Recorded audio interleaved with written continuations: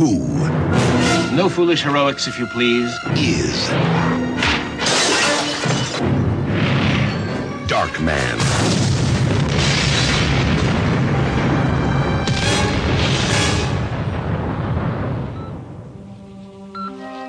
They destroyed everything he had, all that he loved, everything that he was. Now, crime has a new enemy, and justice has a brand new face. I was afraid that you wouldn't want me anymore. Of course I still want you. The good news is that I know who's behind our little troubles of late. Finish it. He has the power to look like any man. These two are both sons of witches! But he is unlike any man. I gotta tell you something about me. He's a cockroach. You think you kill him? And he pops up someplace else. In the darkest hour, Julie, who's the real monster here? there's a light that shines on every human being. But one. From director Sam Raimi. Darkman. Hey, everybody, welcome to Rolled Spine Podcast. I'm a legal machine. With me is Mr. Fix-It and Diablo Frank. Okay, so today we're going to talk about the movie 1990's Darkman. So Dick Tracy must have come out that same year then, because I remember Batman came out in '89, and everybody had superhero comic book movie fever, and so Disney tried to make it happen again with Dick Tracy. without the nose. It did okay. It didn't do terrible or anything, but they weren't in any kind of rush to do a sequel either. These are the top 10 highest grossing films of 1990. Number 1, Ghost. Number 2, Home Alone. Number 3, Pretty Woman. Number 4, Dances with Wolves. Number 5, Total Recall. Number 6, Back to the Future Part 3. Number 7, Die Hard 2. Number 8, Presumed Innocent. Number 9, Teenage Mutant Ninja Turtles. And number 10, Kindergarten Cop. Oh, well. Quite the slew of films there in the top 10. Some stinkers. I don't know if there's... which one is the Those are stinker? pretty solid, huh? Back to the Future 3 was Nah, pretty it's, It was a good way to end the trilogy. Yeah, it wasn't a good way to end the trilogy, but it was underwhelming, but it wasn't bad. Die Hard 2 has always been sort of been like the, oh yeah, that movie exists. But ain't that the one with the military soldiers at the end where they turn out that it was all fake? It's the one without Samuel Jackson and not the first one. So that's the one. It happens in an airport, I think. It's okay. Not great. The rest, what was Presumed Innocent? I don't know. That was Harrison Ford. Okay, Harrison Frank Ford. would know that. So we got two Schwarzenegger movies. Total It's Recall, not a Puma. Total Recall and Kindergarten Cop. Teenage Mutant Ninja Turtles, huge, right? Ghost, Home Alone, Pretty Woman, Dances with Wolves. Those are all considered The classics. first three, I don't know about Dance with Wolves. I don't think that one's held up that great over the years. Probably not. No, not after It's we a watch it. Costner, and so probably not. At the time, it was a big deal. That's when he was on a roll. Total Recall. Yeah. I mean, Yeah, that's Didn't we just talk about Total Recall today? yeah. That's weird. That's so fucking weird. We had How this often weird does Total conversation. Recall randomly come up in two different conversations? Yeah, dude, that's really fucking well, weird. maybe because you saw Predator. No, what? No, it was completely doesn't something matter. else. Hey, It was look, it some doesn't other matter. reason. So anyway, another film, 1990, fucking Darkman. Yeah, well, I think Sam Raimi's Darkman. Yeah, I think that'd be a fair fit bit further down the list. Yeah, I would assume so. Shit, we didn't even get to Gremlins. Her Gremlins did okay. Well, Gremlins underperformed. We told you the rules. You can't get them wet. Don't let them eat after midnight. It's always midnight somewhere. You didn't listen. Gremlins 2, the new batch, rated PG-13. Starts Friday, June 15th at a theater near you. How were you introduced to Darkman? So, in '88, Superman kills the comic book movie because nobody in Hollywood really wanted anything to do with comic book movies for a few years before that. I think Superman 3 actually probably killed the comic book movie. If not that, then Supergirl probably contributed mightily to that. There had just been this string of flops after the major success of the first two Superman movies, in part because they kept going cheap on the damn things and making really bad choices like, hey, let's make Richard Pryor the co-star of one of these things. That's a good idea. When the Batman movie came out in '89, nobody thought that thing was going to fly. Everybody's criticizing Michael Keaton's casting choice in particular. Tim Burton was still just the guy who did Pee-wee's Big Adventure. Nobody had any faith in him at that time. And then, of course, Batmania happened. Think about this. In pop culture, in the great, one of the reasons why Batman is so important to popular culture is that think of a time when something was as enormous as the '66 period Batmania. And then you managed to revisit that and have as big of a sensation decades later with the same property as you the first time. That's amazing. Batman 66 and then Batman Mania in 89. People were carving the bat symbol into their fucking heads and shit. I did it in my yard. You could argue it happened again with Dark Knight Returns or with Dark Knight. No, with all the Jokers. Nowhere near. But Are you nowhere fucking near. kidding me, dude? We got Steampunk Joker, dude. I get that. Steampunk Joker. But there was not a single individual in the Western world that did not have some piece of Batman paraphernalia in 1989. However big Dark Knight might have been, the Joker stuff, and I know it's had longevity too. There's still this whole cult of Joker. You're talking yourself into my side. Okay. Right. No, but you are. everybody. Okay, just to give you an example. My stepfather was working security. He decided to paint our 69 Chevy black with a fucking paintbrush because he was mental. And then he put bat symbols on that truck. That's how fucking crazy Batmania was. I remember going to Mervyn's and Batman had an entire section to himself. From underwear to t-shirts to handkerchiefs to belts, everything. Like that was the boy section and they literally cut it in half just to give it to Batman. And it got bigger as the movie was out longer. Like I remember they'd have, a couple of shelves. I remember going one time and it was a whole section. All Batman. Because we bought everything Batman. Dude, I had all kinds of Batman shit. You couldn't go to a fucking convenience store without finding Batman sections. Yeah, that's it was insane. And everybody was collecting everything Batman. Cups, posters. I remember that was a big deal. The posters, the standing poster, yeah.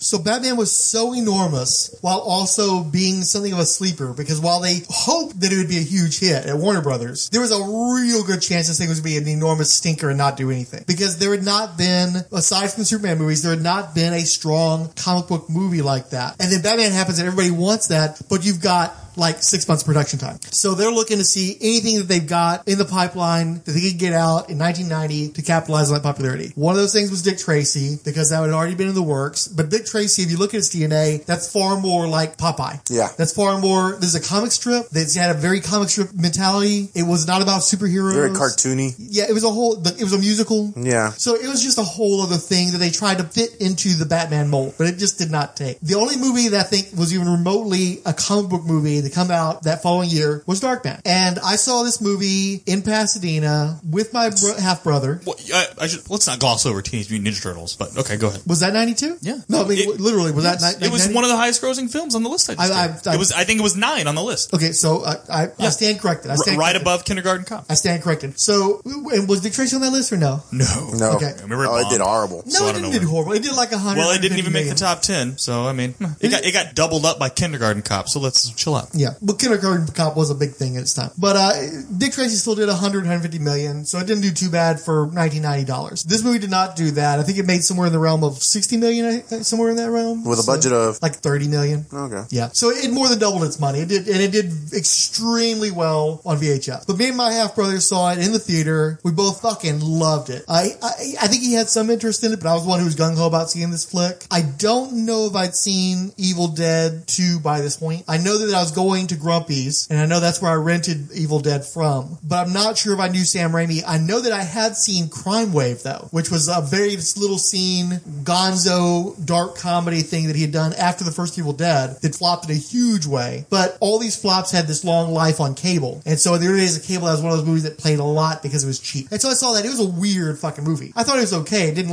leave a major impression on me as a kid, but at least I'd been exposed to that very gonzo, very distinctive Sam Raimi style even before the Evil Dead movies. But I don't think I saw Darkman based on that. I think I just saw it based on the trailers, which I thought were fucking awesome. And the movie poster. I fucking loved that movie poster. You know the one, right? Wasn't it in the back of comic books too? Yes. I think that's why we saw it. They were very smart to help publicize the movie. But it was also, I have an issue of Premiere Magazine from that time period, and it's on the back cover of that. In fact, I kept it. I cut the back cover off just to keep the movie poster representation. Because I remember, the only reason I saw it was because it was on the back of a comic book. There was like a whole month's worth of comic books from I think both DC and Marvel. Yeah. Where it was the back cover. And I remember that was a friend of mine at the time was like, hey, let's go see this. Let's go see this. I wasn't like, oh yeah. I was like, okay, we'll go check it out at the local. Were you into comic books by that point? Yeah, I was reading comics. I've been reading comics forever, but right. I never really liked the advertising. I never particularly followed the advertising. I was just the comics. But you had seen that image on the on the back. Okay. Yeah, and I remember my friend was just like, let's go see it. Basically skipped school one day,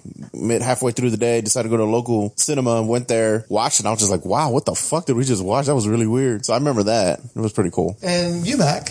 I don't know. I just remember this shit playing on TV occasionally. So you saw it on TV? Or one of those things you call bits of it? Saw it is probably a strong word. I think I remember the video game more than I remember anything. Really? Yeah, I forgot about the video game. That did exist. How was that? I don't know. I just Never remember seeing played it. I probably just passed it over in the rental aisle at Blockbuster. Okay. Blockbuster. Good times. There's still one left in the Dakotas. There'll always be one in my heart. So I'll get that checked out. You've never actually seen this movie all the way through then? No way. We should probably give a light synopsis. I think most anybody who's going to listen to a Darkman episode of the podcast has probably already seen this movie. We can go a little light on it. You've been wanting to get this podcast done for a long time. Okay. So maybe I'll do it. Maybe Okay. you should do it and just take care of it. Short version is the movie starts off with a meeting in a dockyards between two criminals, Mr. Black and Durant. I got 3 things to say to you, Durant. 1, I ain't selling my property. 2, nobody muscles Eddie Black, especially a bunch of dinks. And 3, if yours don't like that, which I can already see you don't, we can cut your balls off. Maybe that'd be more satisfactory to you. Durant's played by Larry Drake, who is best known for LA Law. He played a special needs person who worked in the offices, and he was just like this really gentle soul, this very kind of stereotypical, benighted, afflicted individual or differently abled individual. He was also Dr. Giggles. This is before Dr. Giggles. I know. Yeah. So That's where I know him from. He's fucking Dr. Giggles. He's Dr. Giggles. Holy shit, we're dating the shit out of ourselves in this one, man. But he got Dr. Giggles on the strength of this movie. When he was cast in this movie, he was the guy from LA Law. Nobody wanted to hire him. How many Dr. Giggles did they make? Fuck this. You know what? Let's watch Dr. Giggles instead. I'm all lathered up to watch me some Dr. Giggles now. Universal Pictures presents Dr. Giggles, a twisted tale of medical mayhem. He's a psychiatric patient who escapes from a mental institution and goes back to his hometown to continue his father's work. His father's work happened to be killing people and cutting out their hearts. If you think that's bad, wait till you get my bill. I hope you have protection.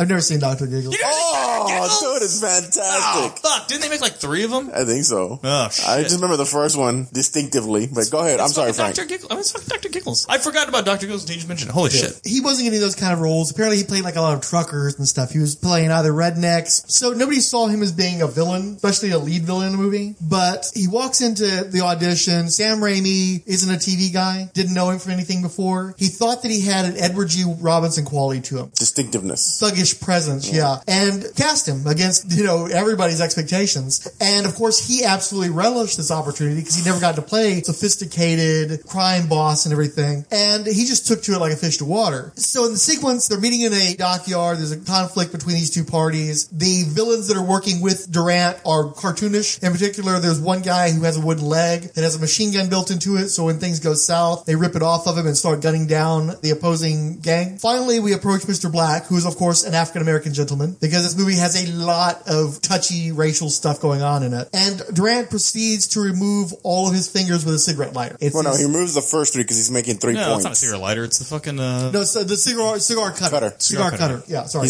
He got 3 points he wants to make. And the first point is he has anger issues. He has anger issues. The second point is he has trouble controlling it. The third point is he has 7 more points to make. Yeah. Hey, and there was only one Dr. Giggles, by the way. I thought there was more than that. Oh. Anyway, sorry. I had to fact check my Dr. Giggles. Hey, Dr. Giggles fans, don't call me out. I corrected my mistake. So this is listen to the Giggles cast. I'm Legal Machine. With me is... So this is followed up by introducing our lead characters. You've got Liam Neeson playing... Darkman. He's not Darkman yet. He's playing Eric Bana from the Incredible Hulk, from the Hulk movie. Did they call his name out? Dr. Peyton Wesley. Okay. And he's a good-natured scientist who's trying to develop an artificial skin for people who've had... Burn victims, yeah. He works with an Asian-American lab assistant, Nakatito or something like that. Some ridiculous name that doesn't even sound like it's an actual Japanese name. It sounds like somebody made it up. Not unlike Mr. Black, the African-American mobster. And thankfully, in the movie, besides being Yakatito, he's not too bad, although at one point Durant does refer to him as a houseboy. I read the comic adaptation of this where he's full-on Asian minstrel. Not good shit. Like, I was afraid when we were watching this movie they were going to go there with it. And it's not a great representation, but it's not as horrifying as the comic book adaptation was. Wow. Awesome. So man, that's the, I haven't seen it. I'm not going to do that. I'm not going to do it. I'm not going to do it. Do we remember? You saw the line. I want to keep Giggles cast clean, so we're not going to do that. I need the names of these characters. I thought you knew all the names, man. I don't know fucking by heart. You're such a huge fan of this movie. I thought you'd be like franking the shit out of it the whole time. Well, I'm sorry, I'm having trouble being distracted by one tangent after another. So I was like, all right. You're fucking turned on about Giggles Cast. You know what? Fuck you. We're staying here till 4 o'clock in the morning. After this, we're making you sit through Dr. Giggles. No. That's my name. Okay, so Frances McDormand plays Julie Hastings. That's the love interest. Oh, they do a really nice job of, she's a lawyer, and she is actually, to a large degree, driving the story. Herb, hi, it's Julie Hastings. Listen, I found some memos when I was researching the von Hoffenstein deal that I don't think I was supposed to find. They're from Strack to a guy named Claude Belisarius, and they're records of payments to various people on the zoning commission. Well, I think they're payoffs. Yeah, well, what I want to do is talk to Strack first, give him the benefit of the doubt. Yeah, okay.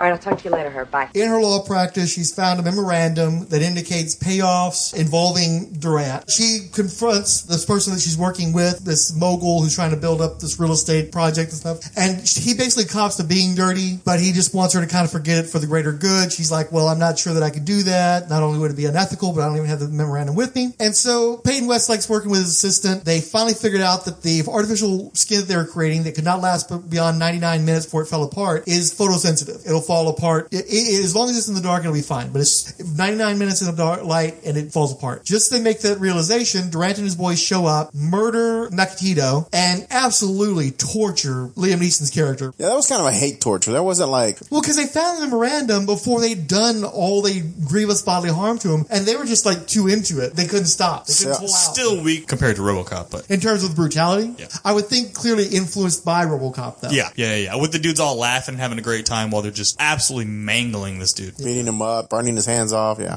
You saw the claymation burning the hands, too. I like that. It's obviously not to modern standards, but it's grisly. This makes it great, though. Yeah, I would absolutely think that Paul Verhoeven had a huge influence on Darkman. There's a lot of RoboCop in the DNA of this movie. But yeah, they inflict all this grievous bodily harm on him, and then, of course, there's the key moment where they start up some gas, and they get one of those drinky crows. Is that what you call them? Drinking bird. I don't know. Yeah. It's a little bird where it's got mercury or some other liquid in it, and it causes it to sway back and forth. And then they set a particularly sensitive lighter, because I know that the tap of this plastic bird should not have activated this lighter, but maybe they had a specially rigged one. And so they leave him be. He's crawling, his hands are blackened, you can see bones sticking out, his face is all fucked up, and he's just about to make it to the lighter when the bird activates it, detonating the gas. It just so happens that the wannabe fiance, they made a point of having him propose to her earlier in the sequence, just to really drive home. She had to think about it. Yeah, she had to think about it. Julie, wait. I've been thinking. We should get married. Marriage. And I've just started getting things going at the firm, and I really like having my own place. But we're practically living together now. All marriage means is you answer the phone in the morning, and if it's my grandmother, you don't have to pretend it's the wrong number. The poor woman's beginning to think she has Alzheimer's. I can't talk about it now. Come here. Jules, I'm asking you to marry me. Hey, I love you. I mean, I realized... But I gotta think it over, okay? And she's showing up, and she makes it pretty clear that she's going to, go ahead and say yes. But then he gets blowed the fuck up. And they have that cool transition where she goes from standing in front of... Well, no. You're talking about when he gets blown out the roof of the building and goes past the camera because it's an aerial shot of the roof of the building. And he's on fire, And when it explodes, his flaming semi-corpse is ejected out of the building past the camera and into the nearby harbor. Which was a great scene. Awesome. Yeah, it looked really good. Well, then they literally set somebody on fire and had them jump, into the water. There's no CGI. Oh, yeah. There's They no definitely dropped dummies. somebody. That was all practical. Yeah, it was all practical. When was the last time you saw somebody get set on fire in one of these movies? It used to be they don't do that anymore. Yeah, it used to be a big thing, and I guess, people did die from that shit, so that's probably one of the reasons why you don't want to do that anymore. I'm sure insurance doesn't want to cover it anymore, but back in the 70s and 80s, they were always setting people on fire. Hence the Fall Man. The Fall Guy. My bad. Dropped it. My bad. Damn it, dude. totally dropped it. Well, now I'm the theme song is playing in my head, so I'm completely Great theme song. Great theme song, Fall Guy. Don't remember that one. Play the movie? I'm the unknown stuntman that made Eastwood such a star. Yeah. You know what? I never really watched that show. I never really watched that show. Really? Never I watched like it. Fall Guy. Fall Guy was awesome. Was he it in a block? detective? Was it in a block with Dukes of Hazzard, or was it a? No, that was a different network. Fall Guy was ABC, Dukes of Hazzard was CBS. I could have sworn. But was You he might have made it. But wait a minute. I got one question. Magnum? Magnum was CBS. Yeah, too. CBS. I've never watched an episode of Fall Guy. Was he a detective or what was he? No, he was a stuntman who ended up. I think he helped out with investigations with a lawyer. Marky Post played a lawyer on the show, Okay. and I think that he as a side deal would do investigations for her. But he technically was a professional stuntman. Okay, I've never seen the show and I just it made no sense to me. I had no. I think Heather Thomas was in that one. I think you'd remember the show pretty well if you'd seen Heather Thomas. Yeah. Like every episode opened with her in a bikini during the credit sequence. During the credit sequence. Yeah, and you're like, whoa! Hey, everybody, welcome to Stuntcast. Well, you literally was talking about wanting to do a Fall Guy. Which one of you were, right? No, I was. I actually know the name of the show. Yeah, he's seen the show. Yeah, that's probably, He was trying to call back to my joke off air and just fucking fucked up. Just shit the bed, dude. It's Fall Guy. It's 2 words, and what'd you call it? Oh, make a Fall Man podcast. Oh, fuck. Fuck you. Anyway, continue. He was the only one falling in that conversation. Anyway, so there was a great transition where she's standing in front of the building, the burning building, and then it fades. She's standing in front of the taxi just driven off or whatever. So she's standing there like, oh my god, this building just blew up. And then it is nice how the taxi drives off after the explosion. Yeah. Oh wait, no, she's standing there. The taxi drove off before the explosion. I think it drove off before. Okay. And then as it fades away from her, the background fades into a cemetery where she's at his funeral. Yeah, and she gets enshrouded by mourning. Yeah. So then they're talking to the gravedigger, and he was just like, man, you sure do that one quick. He was like, but not hard. All they found was an ear. Wasn't much depth. So that's where we're at. So how are we liking the opening so far? Especially you, Mac, who have not seen this I like it so far. I thought the opening with the 2 gangs, that was a lot of fun. Very dynamic. Yeah, that was a lot of fun. He took the dude's wooden leg. Come on, do the joke. Do the joke. He goes, bum leg, no leg. I dated a girl one time with a wooden leg. What happened? I had to break it off. Yeah. But you got to give this movie credit. Most comic book movies, they're doing the origin. It's so slow. You're losing the first hour to fucking origin and talking head shit. This movie, it starts out with this big action sequence. You got 10, 15 minutes of setup, and then Dark Man has been blown up. You know, you're already on your way. We're already halfway through the origin, and it's 12 minutes and 43 seconds, and the inciting incident has already occurred. That's fucking phenomenal for a comic book movie, especially one from 1990. Yeah, no, it was great. I mean, they got right to it. Especially when I saw them sitting there in the fucking laboratory. I'm like, oh, I was having Hulk flashbacks. I was having Universal Hulk flashbacks. Lady Lawyer is talking to the client. You're like, oh shit, we're gonna have an hour of this. Nope. So Peyton Westlake turns up at a city hospital. He's presumed to be a homeless person. Maybe there was a period of time there where they were actually setting homeless people on fire in New York. So you might have thought he was one of those fellows. He's unidentifiable because of the extreme circumstances of his attack. He can't speak for himself. I believe he's in an induced coma besides. And they decide, well, the best thing we can do for this guy, because of how bad a shape he's in, is to experiment on him. And so you have a doctor, this British lady, played by Ginny Agutter, who is probably best known for being on Logan's Run and American Werewolf in London. She also has a tie to the Marvel Cinematic Universe. You're fucking me. You know this stuff? You know it? Never mind. Ginny Agutter. Wow. But the main thing is she actually ties into the Marvel Cinematic Universe because how so? She is in The Winter Soldier. She is the member of the council that Black Widow impersonates. Oh, okay. Yeah, same actress. Next, we have a 35-year-old male, no ID, no medical history. He was found on the riverbank just south of the city. There's a sizable population of homeless and indigents there. We get at least 3 no-names like him every week. Nobody does anything about the homeless until they become train wrecks like Mr. John Doe here. He's got burns covering over 40% of his body. The hands and face are the most severe. 10 years ago, pain from the burns would have been intolerable. This man would have spent the rest of his life screaming. Now, we use the Rank-of-Eretz technique. Quite simply, we sever the nerves within the spinothalamic tract, there, which, as you know, transmits neural impulses of pain and vibratory sense to the brain. No longer receiving impulses of pain, you stick him with a pin, and he can't even feel it. As in many radical procedures, there are serious side effects to this operation. When the body ceases to feel, when so much sensory input is lost, the mind grows hungry. Starved of its regular diet of input, it takes the only remaining stimulation it has, the emotions, and amplifies them, giving rise to alienation, loneliness. Uncontrolled rage is not uncommon. Now surges of adrenaline flow unchecked through the body and brain, giving him augmented strength, hence the restraints. Naturally, we give them every chance of recovery, remain optimistic, inspire confidence, talk to him about rehabilitation potential.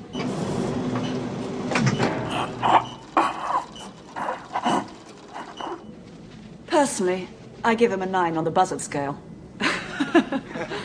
He's extremely angry. He's extremely depressed. Everything is like off the scale with him. So he goes from being this very mild-mannered scientist in his previous life to being just kind of a raving lunatic. And of course, he can't feel anything, so you can't hurt him. You can't prevent him from doing something through pain, only restraint. And as he proves very quickly, restraint is an issue for him. He rips himself out of his strength and escapes from the hospital. He goes back to his old lab. He manages to scavenge what he can from there. He finds an abandoned textile warehouse, if I recall correctly. It's somewhere in L.A. It was an actual warehouse. One of the great things about filming in practical locations, you can find this incredible ambiance. It's very gothic quality to it. Very industrial. Very 90s, very industrial. So it looks fantastic. You also can't film in a place like that anymore because it was so incredibly unsafe. Because the place was literally falling apart while they were filming in it. Horrifically hot. Just the worst environment to be trying to film in, but it looks great on film, and they didn't have to spend a ton of money on it. And so we have this whole montage of him trying to recreate his lab so they can come up with the fake skin to kind of save himself. As Mr. Fixit pointed out earlier, this movie basically predicted 3D printing. The process by which they create the artificial skin is remarkably similar to 3D printing, including... I thought I said that, but I thought I said it. I think we both said that, I thought. I thought I said it, and he was like, hey, you're right. Whatever. Okay. We also see a demonstration of what's happening in his mind when he's going to those extreme emotional places. There's this whole montage of flaming meteors and just violent science and very psychedelic science stuff. You also, when he's sciencing, the shit out of his, I guess it's supposed to be like neurons and electrons. And all kinds of shit going on there. So my understanding is he had actually done something way crazier than that. Protons. He does something way crazier than that because the movie was influenced in part by David Lynch's The Elephant Man. And there was some crazy imagery throughout David Lynch's movies. I think borrowing somewhat from Eraserhead too. And so apparently Raimi had done this really bizarre, freaky sequence that was much longer. The studio hated it, and it's never seen the light of day. Nobody knows whatever happened with all that stuff that was put together through chemical reaction, photography, claymation, just this whole thing. Okay. And none of that stuff survived. The studio didn't like it. It got cut and it vanished. You pointed out that there's a sequence where he's digging in a dumpster. He finds some old theater costumes that have been tossed out, and that's where he gets his distinctive trench coat kind of thing that he wears. Apparently, that was a real thing too. Apparently, I think they found some old theater costumes and they were recycling them for this movie. But also, the sequence where that happens strongly resembles a scene from Kenneth Branagh's version of Mary Shelley's Frankenstein, which itself was trying to bite the popularity of Francis Ford Coppola's Bram Stoker's Dracula. And one of the things that drove me nuts about that movie is it was so obvious that Coppola was trying to do his best to rip off Sam Raimi's stylistic flourishes. Mm-hmm. So you got this weird cycle of influence. Well, it goes back to The Dark Man, which probably did the worst financially of any of them, even though he was a modest success in the theater. Well, no, because I remember when I saw that scene, I watched the Mary Shelley Frankenstein maybe 2-3 months ago. It just happened to be on TV and I watched it. Not that great. It's okay. It's okay. I remember it was a big disappointment. People thought it was going to be Bram Stoker's Dracula, which, while not, it was pretty respectable business. Yeah. And a lot of the goth kids seemed to really enjoy it. So. But it wasn't they're emos now. Well, I don't know. You might have actually done more money than Interview with the Vampire, but I know it cost a lot more money too. But it didn't have Keanu. That was its failing. It didn't. Interview with the Vampire didn't have it. Huh? Interview with the Vampire. No, I was talking about the Frankenstein. Oh, that. Because I love Brent Stoker. I love when Keanu comes out. It had Helena Bonham Carter, so you've definitely got the goth continuum. Yeah. As a matter of fact, I think it was one of her first major U.S. roles. Like it might be the only non-Tim Burton role she ever did in her entire life. Oh, wow. No, she's worked for other people, but that's like Does the she only do gothic any? thing. I'm just saying, she's probably got a run. Thoughts on the origin sequence we were watching? That was cool. Oh, it was cool. Again, the other little montage when he was trying to put together the time, skin. where they're trying to show the time.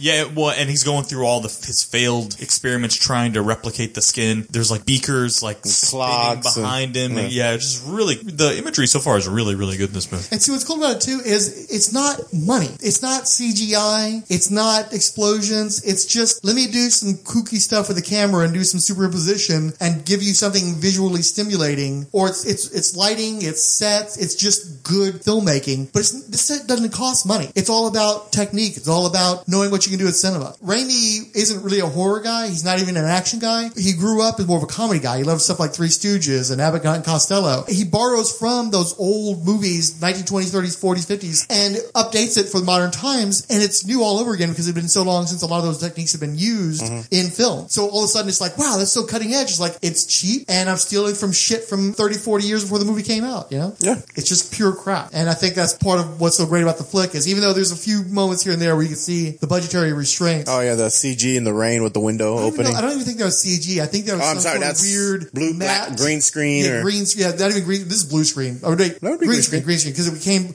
blue screen now. No, it's green screen now. It's green screen now, so it used to be blue screen. So yeah, you're talking about some funky ass blue screen shit. But for the most part, it holds up surprisingly well for how old it is and how cheap it was.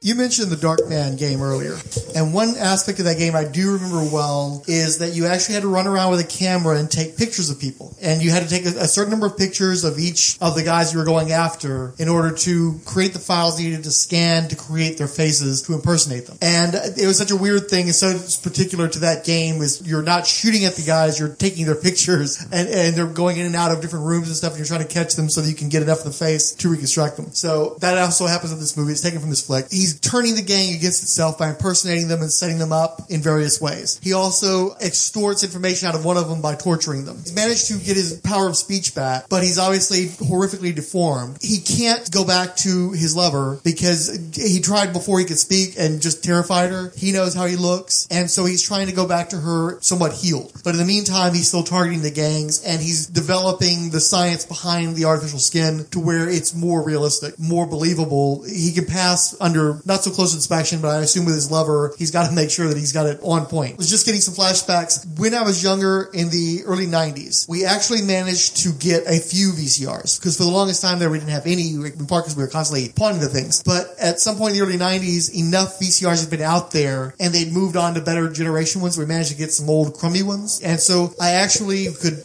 tape from VHS to VHS, and so I tried to do some video editing. And one point in particular is I tried to do a music video for Welcome to the Jungle by Guns N' Roses, involving clips from various movies, one of which was the sequence where he's in the hospital from this flick. So I always get that flashback to that. One thing I do like is the movie slows down a bit after his accident because they really want to sell how fucked up he is, how it's messed him up mentally, messed him up physically, how he cannot relate to the woman that he loves, how he can't function in society because he's so hard to look at. I mean, one part of his face is just ashen. It's still relatively intact, but it's so pale and has this sort of sickly glistening to it where it looks like dead skin just sort of hanging off his face. And then the rest of him is ridiculously burnt. You can see this huge differentiation between where his intact skin is and where he's basically just raw muscle, just like meat. And then he essentially has no lips, but they cover him up with bandages. However, they always have them sort of loose so you can see little bits of him hanging off of there. And it does a great job of selling the horror of his circumstance. You understand why he can't just be like, yeah, sure, I got bitten by the spider. And then I,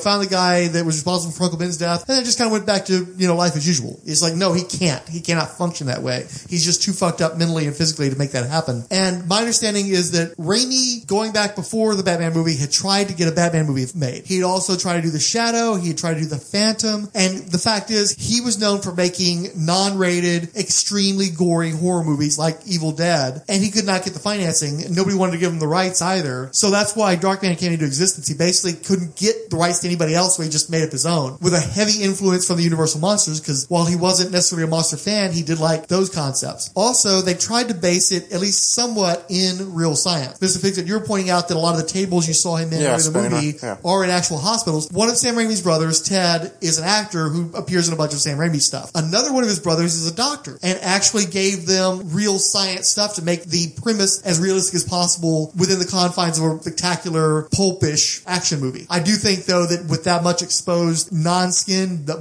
meat basically. Yeah, you'd be dead from infections, especially under the living conditions he's under. But you give it a little bit of license because it's supposed to be essentially a monster movie crossed with pulp vigilante type stuff. I think it works so much better to have the bandages kind of hanging off and giving you little glimpses of how horrifically mangled he is, as opposed to just showing us. You know what I mean? Like, especially because we know the effects weren't there. I don't. The effects would never actually be there, right? The latex isn't bad because they do a lot of stuff with him making the artificial skin. Obviously, they did molds, and so they just hang it off and stuff. It makes it look like really impressive and like science. But you're right. When you're actually looking at it on somebody's face straight on, you end up with like a Spawn thing going on, where after a while it just becomes rubber. Yeah. So I just think it works a lot better. Don't show us all. Like you can piece it together what he looks like because the bandages will be hanging off in different ways. Yeah, it's not like a shock when they finally show him full on straight face in the end, but they do it artfully and shot really, really well. This is an instance where the director makes it work so well with the lighting and everything else to where you're never forced to look at it long enough and in bright enough lighting to where you can see any flaw in it. It looks like he's just fucked up.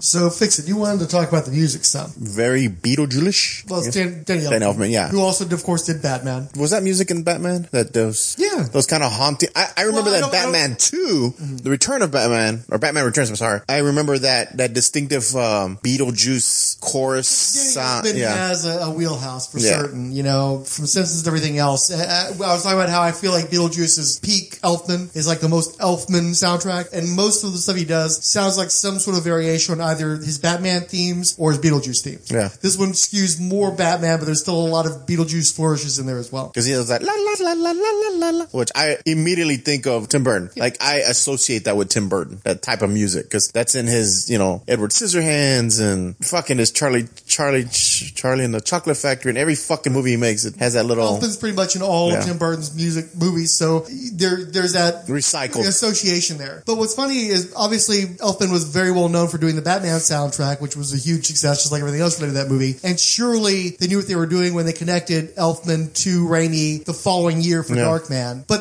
Raimi and Elfman had a decent run together as well with him scoring his movies. It came to a fine point with Spider-Man 3 because basically Raimi wanted the soundtrack from a Hellraiser movie and was giving Elfman cues from these movies and wanted him to essentially recreate them. And Elfman it completely turned him off, and he was just wanted nothing to do with Raimi for a while there because of that. Just didn't want to speak with each other for a while. I think I heard that they finally resolved that, but at the time Spider-Man 3 came out, they wanted nothing to do with each other. So that's definitely a contrast between the relationship with Elfman and Burton, who, to my understanding, you know, they're constantly working together. So there's that strong association. Now, Mac, you were liking the music, although you thought it was a little oppressive as well. Yeah, so whenever he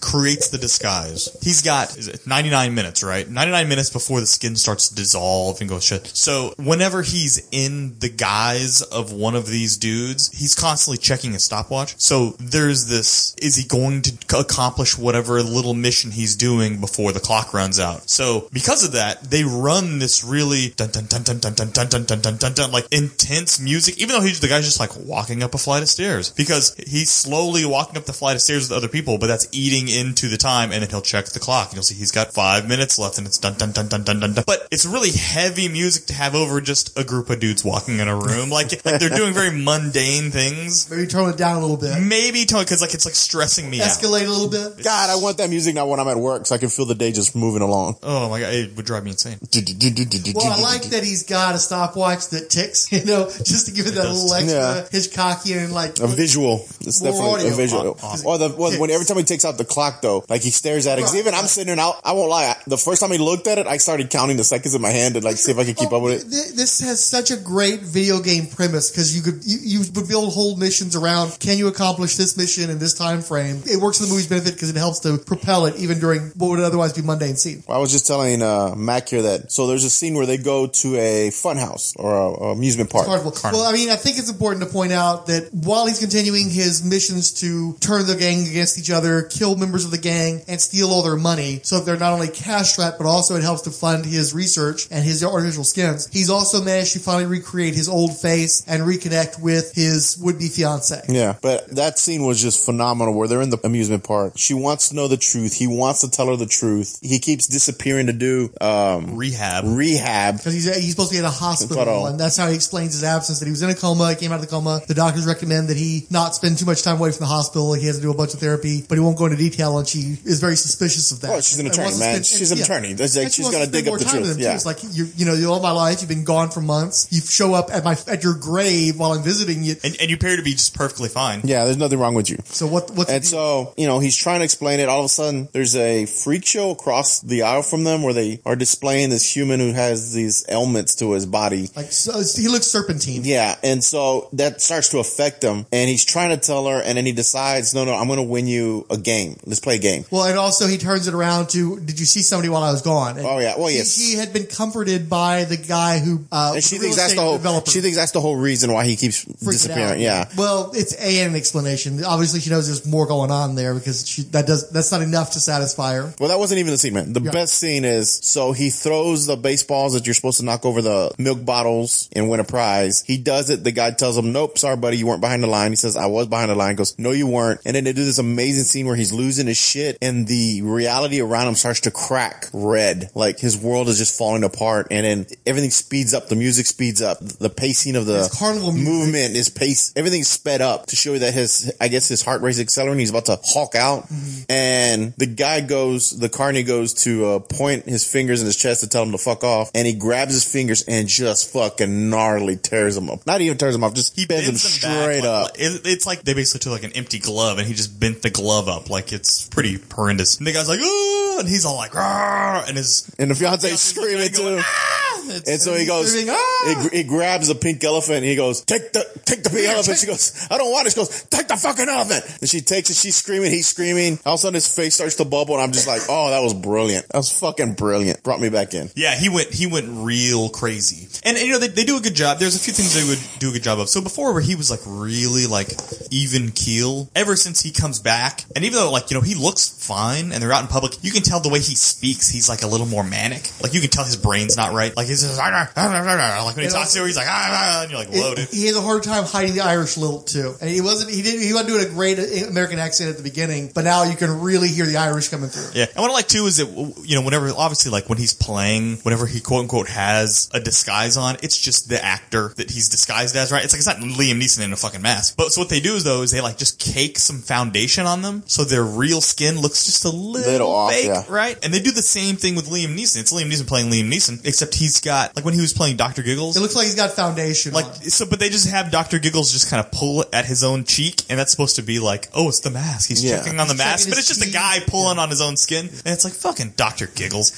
And, so then but here, what they do is he puts like some of the foundation on his lips, so the lips aren't as red as they should be, and it makes it look like it's kind of a mask, but it's not a mask. Like, it's really effective the way they do it. It's kind of cool. It's those little things. He looks slightly fake, and that's what it's supposed to be. It's supposed to look almost real, so they just put like a little layer of makeup on him. It's pretty interesting. Well, and the acting that goes in that too, because at one point Durant is faced with Durant, and so you've got the actor playing his character and your actor playing Liam Neeson's character playing Durant, and it works because you can see the difference in the two performances, even though it's the same guy and a blue screen. I think when we watched the special features, he said that was the scene that San Raimi had him perform. Right, to see if he could pull it off. Play the two different characters, and he said he had so much fun doing it because he got to tone one up and tone one down. I remember that slightly. As you mentioned, during the carnival sequence, his face starts to bubble because he hung out with her too long. He goes back to his lair. She follows him. She sees his face melt, which is a great effect. Yeah. I love that. And it's practical. And she finally realizes what's happened and asks him,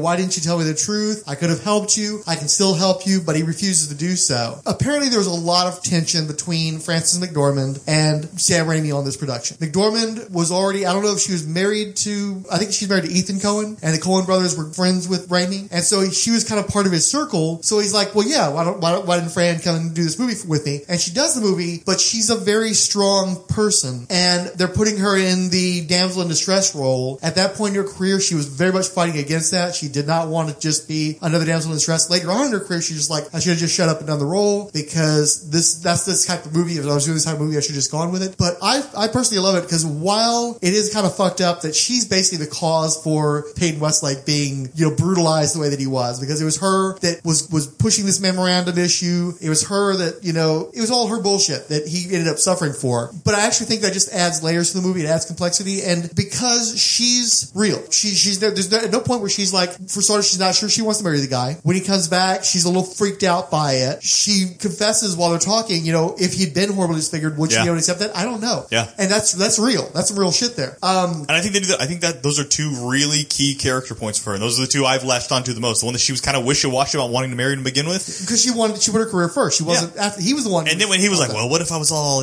horribly disfigured? She's all like, I don't know about that. And it's like, whoa, dude. Yeah. But see, it's so great because so often women in these type of movies are all saintly, or they're willing to look past these physical defects. And we don't ask guys to fucking do that shit.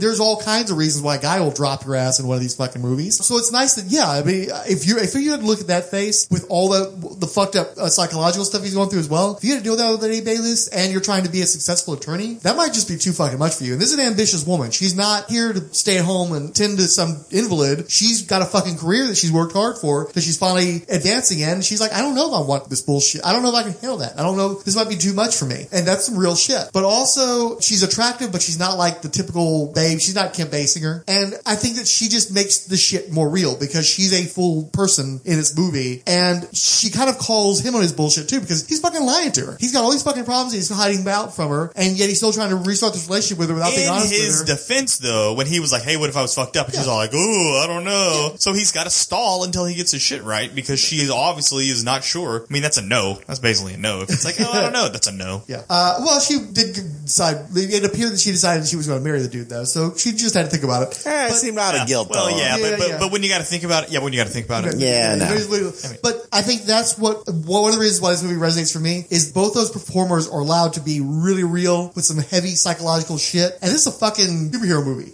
And usually they won't let you go to those kind of dark places. I love too, this was back before everybody was so concerned about toys and merchandising. This is R-rated. And you can tell. You know? Language alone. I mean, today you could probably get away with most of this stuff because of how far they've pushed PG-13 and because how much more allowance is given for violence versus language and sexual situations. But this movie, not only is it, in terms of the level of violence and the language, but also just the themes. This is some heavy shit. This is way too heavy for, little kids at least, So, I respect that they're willing to go to these places. But I think a lot of that had to do with the actors having integrity. You got Liam Neeson. Is he an Oscar winner? He's at least been nominated, right? Yeah, you're talking to the wrong person. I've never been a huge Liam Neeson fan. Right. But you will acknowledge that this is an acclaimed actor with a huge... Well, he's in some very high-profile franchises, yes. But here he's young, he's hungry, you're managing him to get that caliber of actor. I think he just retired from acting and he's just stepping out of retirement. No, he's still acting. He's retired from action movies, I believe. Oh, action. Oh, okay. Yeah. I've heard that motherfucker retire from film 15 different times, so forget that dude. People do that all the time, yeah. But you wouldn't normally get an actor of that caliber under that kind of makeup. To this day, you won't see that because they know how fucking arduous it is. But back then, he was young and hungry and he did it, and I think that he's able to convey stuff those prosthetics on his face could not have been fun to endure every single freaking day. And to act through, and because you should explain, even the teeth. He's got a crazy, dental thing going on to have his teeth all jacked up like that. I mean, that's, a lot of actors would be like, I'm passing on this, no thanks. Right. Unless it was for a Marvel movie. But even then, if it's not one of the major characters, I may not want to fool with that stuff. But I think he learned the same lesson that the Planet of the Apes actors learned. He figured out how to overact so that he can penetrate that disguise. It's so hard to see the human being underneath all those layers of latex, but he conveys that extremely well. And it's necessary because some of the movie is showing his psychology, the damage that's been done to this man. While we're talking, though, let's discuss some race shit that's going on in this movie. Can we talk about the race shit that's going on in this movie? Are we talking about the Asians? Hung fat. Oh, Honorable Durant, I cannot give you your money today. My servants are not performing, and the white powder is just not doing what it used to do. It's like, man, this is some fucking dated ass racial bullshit here. How about the Latino gangster that's working with them? With his, it looks like they cake on the brown to make him browner. No, man. Plus he's got the fucking scar and shit. Come on, we gotta talk about this shit. It's a movie of its time period. I'm not gonna bash on it because that was acceptable at the time. Even the Asian stuff? Robert, so good of you to favor me with your venerated presence. The money. The money. Yes, Robert. How I tremble with shame. I have no money. Yeah, that was acceptable at that time. I mean, I'm sure if you watch... Look, man, it's all... Dude, you watch Bruce Lee films from the late 70s, and man, they would be considered very offensive today. But it's just, they were films of their period. I mean, you can't judge them. Like racial epithets on Yeah, they're not like, they're not straight out. Yes, they're playing up stereotypical characters, but they're not straight out being racist. I can't. You're just a little stretching on that one, buddy. If you say so. I do think, though, that they playing into the racial stereotypes also gives it that pulp 1930s feel that they're deriving a lot of this material from. Because he owes as much to the Shadow, the Spider, as he does to Batman, for instance. Yeah.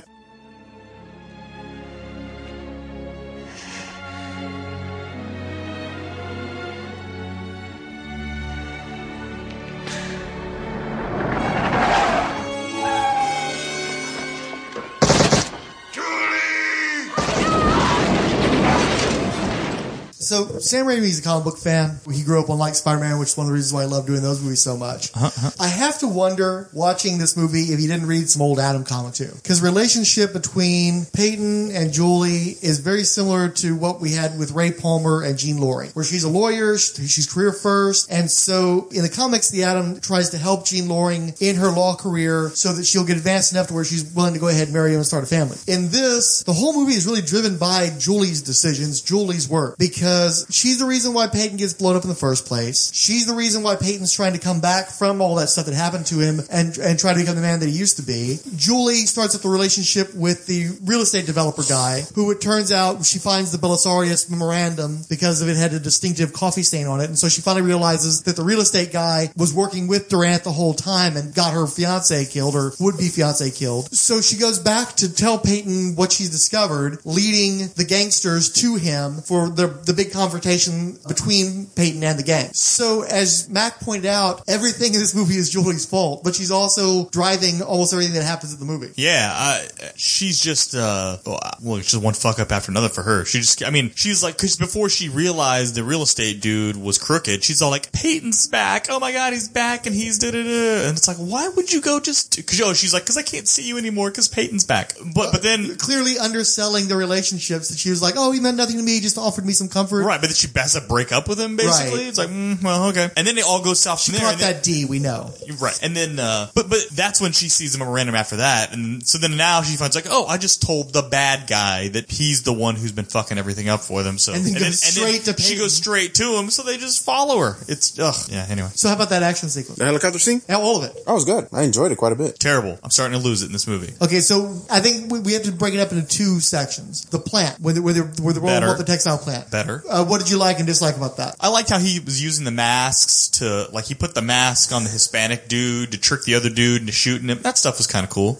I thought that they did good explosives work, and I think they got a lot of use out of his theatrical cape because he's constantly swirling around and he's going down rails. It was kind of brutal though when he's beating up on the long-haired guy and he's just like, just punching him in. Because they're doing you can watch the fist coming at the camera as he's bah bah, and they cut to them like reeling in pain, blood splattering. He's just wailing the shit out of him. So that was a little brutal. Yeah, and I like the rooftop where the dude's shooting the grenade launcher at him instead of a pistol or something like that. That was cool. Yeah, it's cool. He has the tilted backwards to load each grenade, so you got kind of a cool little motion there. And of course, he's shooting from a helicopter, which leads into the helicopter sequence where Peyton latches onto the side of the helicopter, manages to jump on, which actually does sort of happen. Liam Neeson was attached to the side of the helicopter. They went up. They were supposed to go up like 10 feet is what they told him. They ended up going like 60 plus feet in the air, and he's afraid of heights. So at first he was, fine, punching Durant and fighting, and then he looks down and he completely froze. And I think that's from everything from there is like blue screen and stunt doubles. Yeah, so he basically falls from the helicopter, and there's like a strap and a hook that he falls and holds onto. And then, Dr. Giggles was like, let's shake him. So they're both just flying around the town trying to shake him off the helicopter. And it's just, this is so 90s shit. I feel like in the 90s was like the fucking heyday for helicopter stunts. Where every fucking action movie had to have some dude hanging from a fucking helicopter or holding on to the landing gear of a helicopter, some shit like that. It's just an opportunity opportunity to have one helicopter filming another helicopter, and ooh, it's a helicopter, so it kind of freaks people out. So he's basically just swinging from the bottom of this helicopter, and you can't attach somebody to a fucking airplane or something, so it's where you can do stuff in the air, and it looks probably more impressive than it really he's is. Smashing through office buildings and running on trucks, and the grenades are being fired at the freeway. He's smashing him into an office building. He's, I don't know, he makes some dumb line, and then he gets sucked. Yeah, pardon me, or pardon my mess, or whatever. And then it yanks him out, and then he gets dropped too close to some trucks, and he's like running, but he's running at like super speed, so they speed it up. And every time they show him, it's obviously him in front of a blue screen, and then they'll do a large panned out shot of a helicopter flying and a guy who obviously is stunt double hanging at the bottom, and then like a police helicopter's following him, and it's another excuse to show a long pan of two helicopters flying close to each other, and then they cut back to Darkman swinging around on the hook, horribly blue screen, and then now he's in traffic and he gets hit by a car, and it's just not just any car, Mr. Fix-It. Yeah, it was San Raimi's famous, what is it? I think it's a Pontiac. They call it the classic. It's the Ash car. Yeah, the Ash car. Ash Williams from Evil Dead, and a whole bunch of spin-off stuff. Where does it go from there? This was all like this sequence was way too long. Way too long. This is their big action spectacle. This is like the last big set piece But of it the movie. wasn't. It was all blue screen. Mm-hmm. Well, they were really flying helicopters around Los Angeles, which you could not do today. And then it gets. And they did really I don't know. They didn't drag an actual helicopter into the underpass that depicted in the movie, which kills Durant, the big bad of the movie. But they did drag something through an actual LA tunnel, causing some damage, and basically LA shut that shit down from it going forward. So they ruined it for everyone. So they should have cut 3 minutes of the middle out, because the ending was fine, where he hooks it to a big rig, and so the helicopter can't fly up, and it basically pulls it into the tunnel. That's fine. I got no problem with that. It was all the hokey stuff in the middle they probably needed to cut out. And I didn't mind him shooting the grenade launcher, because it's just complete action movie big excess. Michael Bay kind of thing. Yeah, whereas instead of trying to lots shoot of casualties in this movie. Instead of shooting a pistol at Darkman, trying to kill him hanging off, instead he's shooting his grenade launcher, trying to pinpoint the dude. But it's directly underneath him, so he can't quite. So instead he's hitting traffic and bridges all around him. All that was fine, but that needed to be cut a little bit. And see, I'd argue that the big goofy comedy moments kind of help to mitigate how brutal the movie is. The movie is fairly sadistic at times. Yeah. Mm-hmm. And I recall that reviewers took issue with how violent the movie was. How brutal it was. It's kooky and sadistic. Yeah, and that's just it. The kookiness helps to offset that. You got this light goofy. It's also a little off-putting. I think it's a little off-putting too. So I could totally see how normal viewers would be like, "What?" Like the clown scene with the kooky clown music, and then he literally bends a dude's fingers 180 degrees backwards as he loses his mind and goes crazy. Like, to me, that's like it spells cult classic, but there's no way a mainstream audience would think that they would have walked out by now. Yeah, but the movie got the budget that it did get because Batman had done so well, and this was already in the pipeline. So it's like, well, let's throw some money at this movie. Let's promote it like they did Batman. Everybody acknowledges the movie made the money that it did because of how good the promotion was. They had this whole campaign of who is Darkman, great trailers, and of course those wonderful print ads. So, but yeah, they were chasing that Batman dollar. But you do have this conflict between the creative vision, which is much more gonzo, and the desired financial rewards that could have come from biting Batman's act. I just don't understand where the fucking helicopter came from. It had to just be we have budget money to rent a helicopter, so let's fucking rent a helicopter. Because to me, there could have been a million different ways he finally got Dr. Giggles out of this movie, and instead he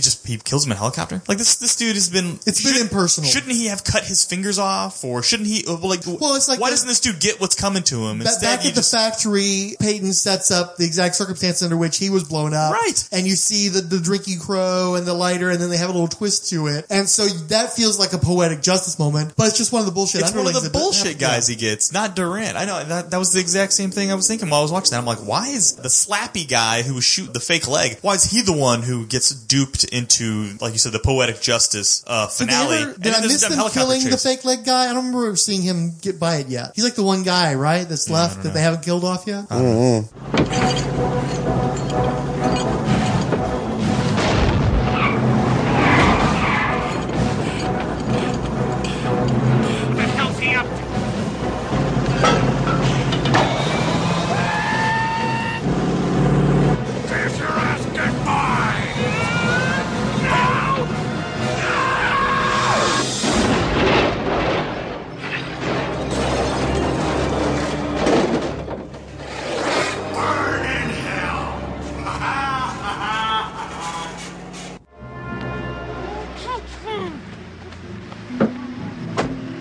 Look like hell, Robert.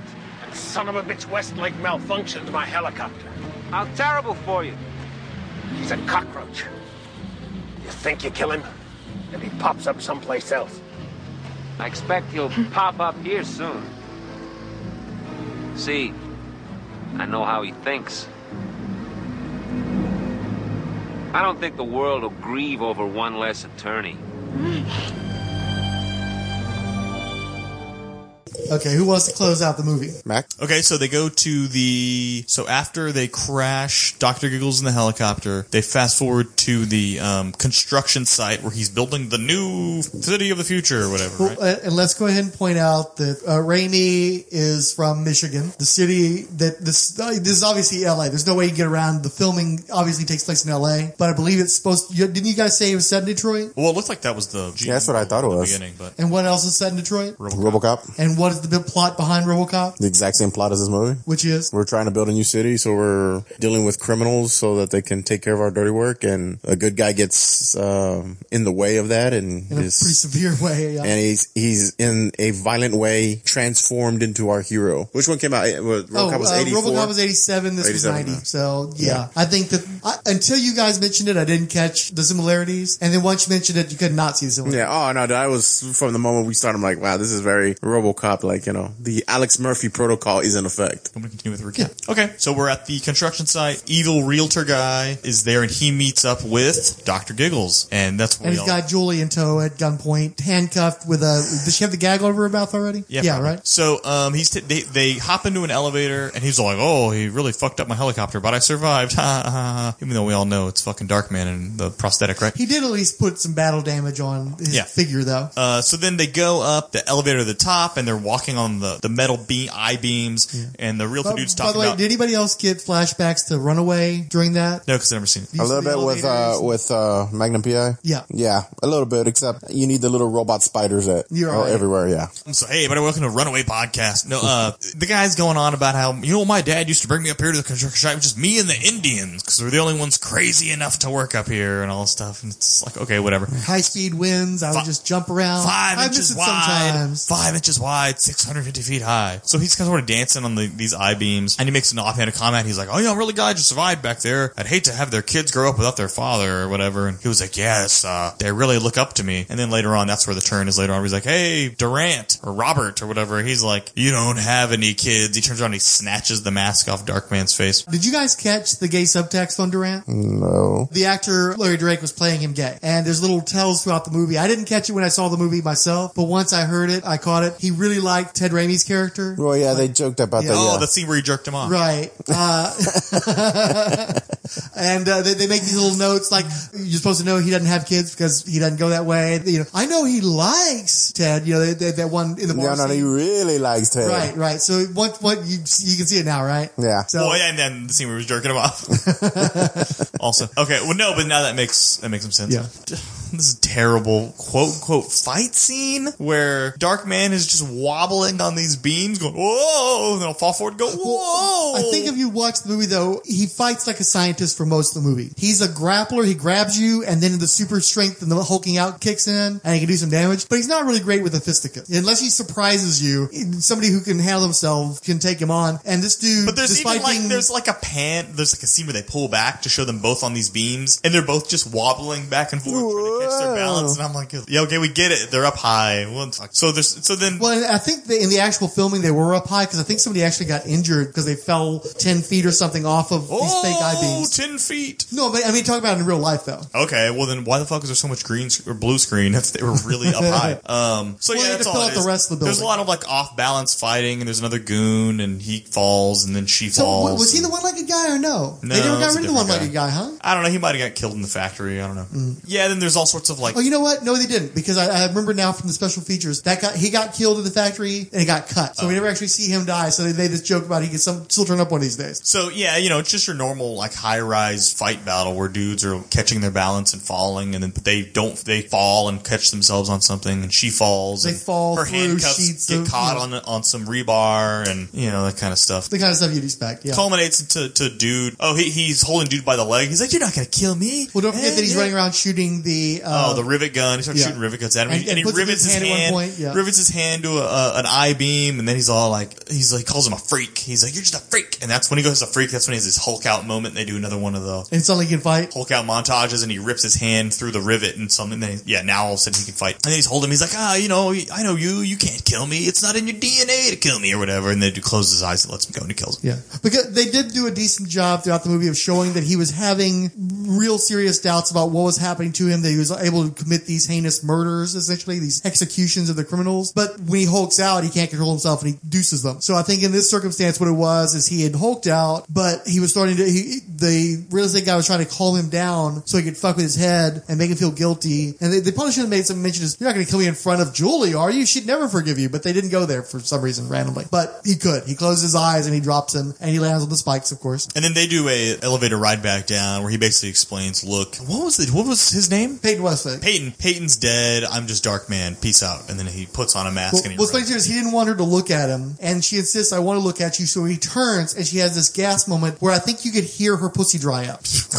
Literally the sound of all the moisture out of there. At least some of it was on his face. He was damp. He got a workout apparently. Well, now you're going too far. So basically after that she runs out of the elevator and all of a sudden it's daylight. It was really weird. Yeah, the sun came up really quick. And she's like grabbing different dudes in the street going, "Peyton, Peyton, Peyton," and they're all just like dudes. And then we see the real Peyton, but not real Peyton, and he turns and the mask he put on is Bruce Campbell. Everybody knows Bruce Campbell. Hail to the chief, baby. Ash Williams. And he's all like, "I'm fucking Darkman," and he walks off. I like that little subtle bit there at the end because apparently Raimi wanted Bruce Campbell, since they worked together on all these movies and they were buddies, they're lifelong friends. They're co-executive producers on all the Evil Dead stuff that you still see today. But the studio wasn't into Bruce Campbell. He had never proven himself to them. So they wanted somebody with a little bit more bankability. I don't know that Liam Neeson was that bankable in 1990, but he had some familiarity. He'd done some projects and they just felt more comfortable going outside of Raimi's little circle. I do think the movie might have been stronger with Bruce Campbell. I do think the physical stuff would have definitely been stronger because I think he's proven he's basically a stuntman as well as an actor with all the stuff that he had to go through in the Evil Dead movies. But then it would have just been Ash and not really Darkman. I don't know though. I don't know if that's true because I'm picturing that carnival scene where they even have sort of the almost fisheye lens in his face as he's freaking out and going crazy. To me, that's like a scene from the Evil Dead. Yeah. And if that would have been Ash's face, it would have been just Ash playing Darkman.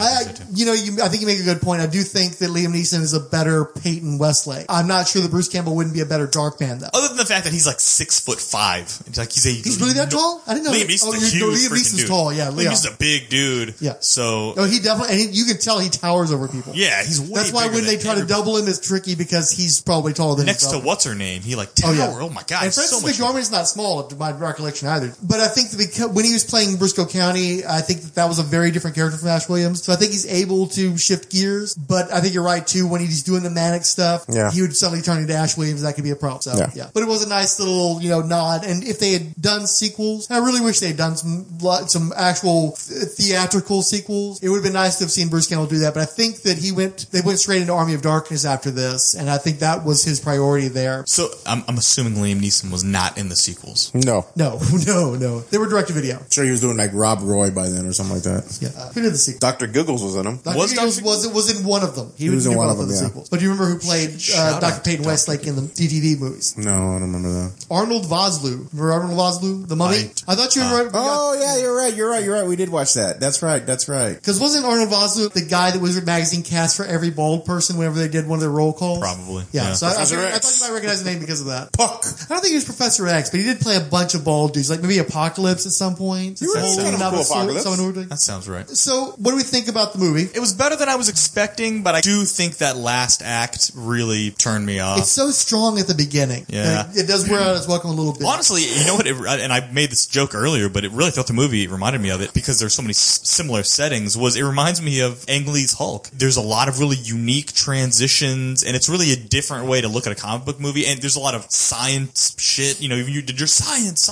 earlier, just like we did in the Hulk podcast. Much more successfully here, though, I believe. Way more successfully. I felt like the transitions fit the scenes as opposed to I felt that Ang Lee came up with some cool transitions and then worked a movie around it. I didn't burn burn out on them in this movie, but I just thought it was just really well shot, and every scene had some kind of different angle to it, or something that kind of made you think like, whoa, like even in the beginning where they're smashing Liam Neeson's head into these different cabinets, they're glass-faced cabinets, but when they smash his face into it, so they show the guy pulling his head back, but when he smashes through, they've got the camera inside the cabinet, so he comes through his face comes through the glass at the camera. Little stuff like that is just a little bit different. When the rivet gun's being fired, you get rivet POV as it's shooting at Peyton Westlake. Yeah, well, okay, sure. You didn't like that? I mean, I guess it was kind of cool. To me, all of that ran out in the last act. And the last act was sort of just that, and I thought green that was screen so bullshit close fighting. to the eyeball scene in Evil Dead 2 that is like, oh, you're doing the eyeball sequence. Okay, so. In the last act, there's just no space for cool transitions and cool. It's really just sort of well, they seem to have run out of fights gas and helicopter shit. They just kind of ran out of energy. Yeah, and I really felt that where they could have been as creative as they were in the first 3 quarters of the movie. In the last quarter, instead, it was really just kind of a bullshit action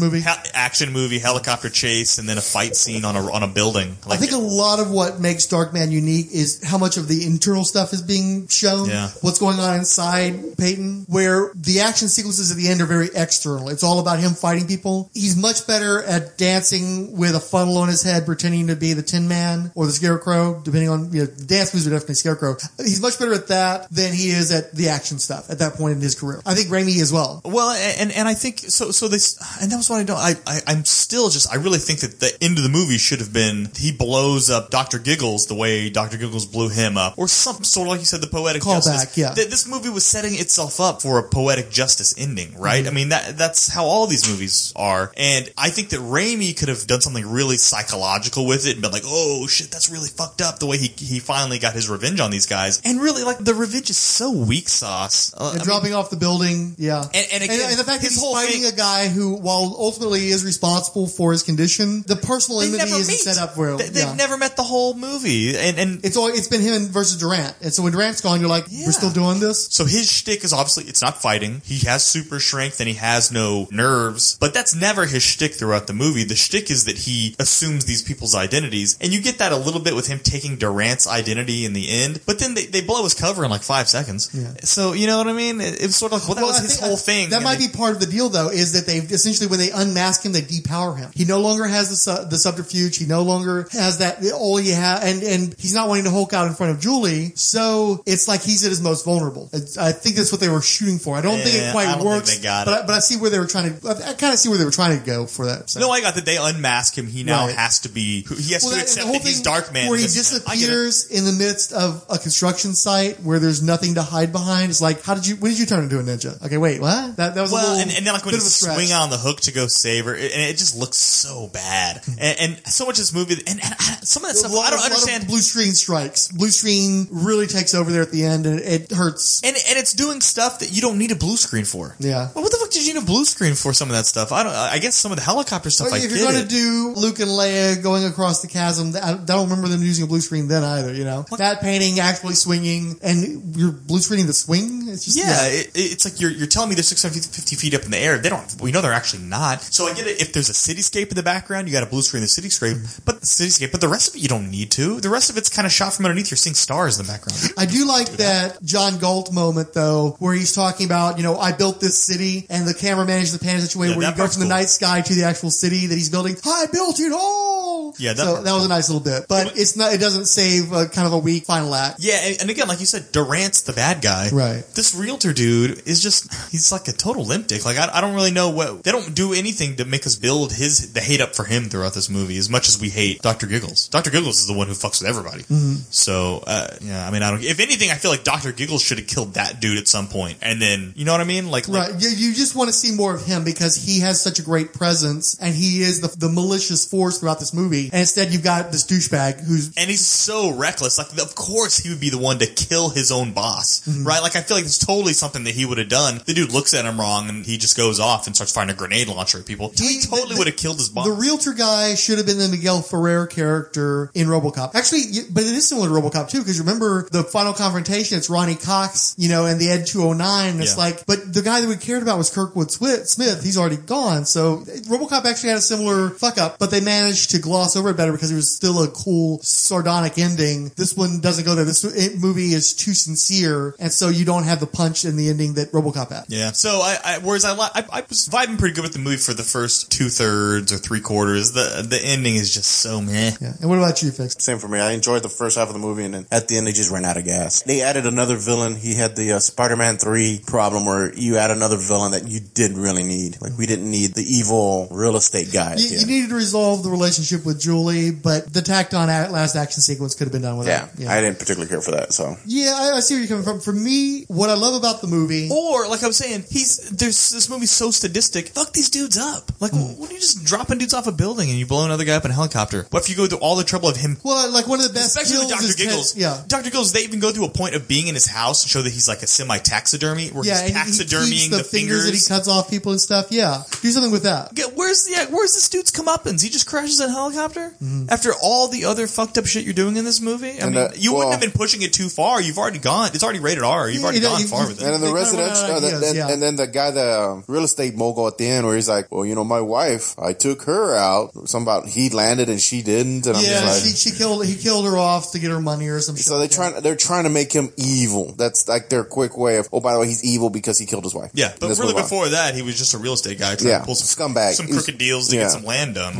That he was such a smarmy guy to begin with. You know this guy's dirty, and yet you're going to shack up with him. So again, it goes back to Jules being kind of fucked up and fucking a lot of shit up because she's fucked up. Yeah. Sorry. But I love the movie because so many superhero movies up to that point felt compromised. It felt like guys who convey some of the iconography of comics, but they were movie people first. And so there was a sort of apologetic quality to their movie presentations. Even Donner was very sincere in his presentation, but the Donner movie owed a lot to the TV show, more so than the comic books. And then Tim Burton made movies about the villains. He wasn't a great Batman director. He was a great Joker director. He was a great Catwoman director, Penguin director. Not a great Batman director. Batman did not get a proper movie really until the Christopher Nolan's, not counting the 66 movie, which definitely is a Batman movie, but I'm talking about like a serious take. So for me, this was the only 90s style superhero movie made in the 90s with that 90s flavor that had that kinetic energy, that had that kind of cutting where it felt like it was modern. It felt like somebody who had understood the language of comics and was able to communicate that onto the screen for the first time. This was my favorite comic book movie for a long time. This came out in 90. The first superhero movie to make me question whether or not this was my favorite arguably isn't a superhero movie. Some people claim The Matrix as a superhero movie. I don't. I think it's a live action anime. But if I do prefer The Matrix to this movie, and then a number of years later when you get to the Marvel Cinematic Universe, particularly The Avengers is when I finally knew this is my new favorite superhero movie. I loved Darkman for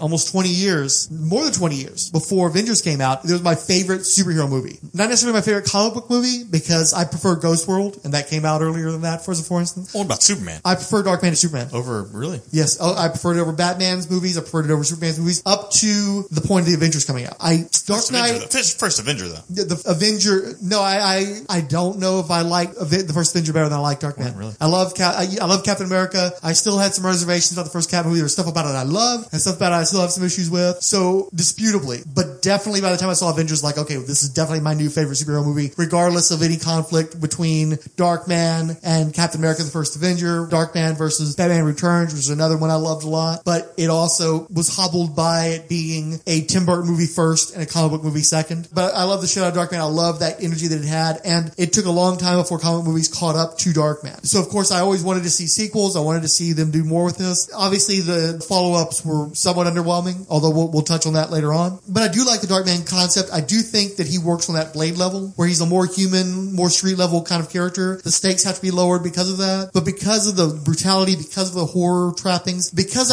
you have to figure out who Darkman is after this, because he's got his revenge. So you got to figure out, well, if he's not doing it for the love of Jules, if he's not doing it for revenge, why is he continuing to be Darkman? What is he looking for? What is he trying to find out? And I think that would be an interesting series of movies to do. They never do that in the sequels. They never give him a reason for continuing to be Darkman. He just keeps doing it because of circumstances. But I do think there's enough in this character. He's such a great melange of influences, all that pulp stuff, all the horror stuff. There's just a lot there to work with. And I'm not sure how successful anybody has been with trying to do that. I really wish Raimi had gone back, or he could still go back. I think I'd love to see Raimi try to do this movie again. Or given how well I thought that Fed Alvarez did at remaking Evil Dead, turn him loose on a Darkman remake. But I really feel like it's time for them to go back to Darkman, because I think there's just a lot of potential with this character. He does have a cult following. I do worry. I do think the culture's moved past him, and I don't know that if they don't do something with him soon, I don't know that he's going to be remembered, because I think that legacy is being erased by the Marvel Cinematic Universe. It's so good. It works so well that it's just not comparable to those movies anymore. I love it still. I thoroughly enjoyed watching this movie again, but it's not comparable. It can't compete with those movies anymore. So I'd love to see them try to go back and do a hard R horror superhero action pulp movie like this again. Yeah, I don't see how Netflix couldn't get Sam Raimi to come in and make a Darkman miniseries. Yeah, or, maybe not Raimi, maybe executive produce it. Yeah, exactly. I mean, I don't think there's any shortage of platforms if he wanted to do it. It's got to just be him wanting to do it. Mm-hmm. Well, and having the time to. They're constantly working on other stuff. I mean,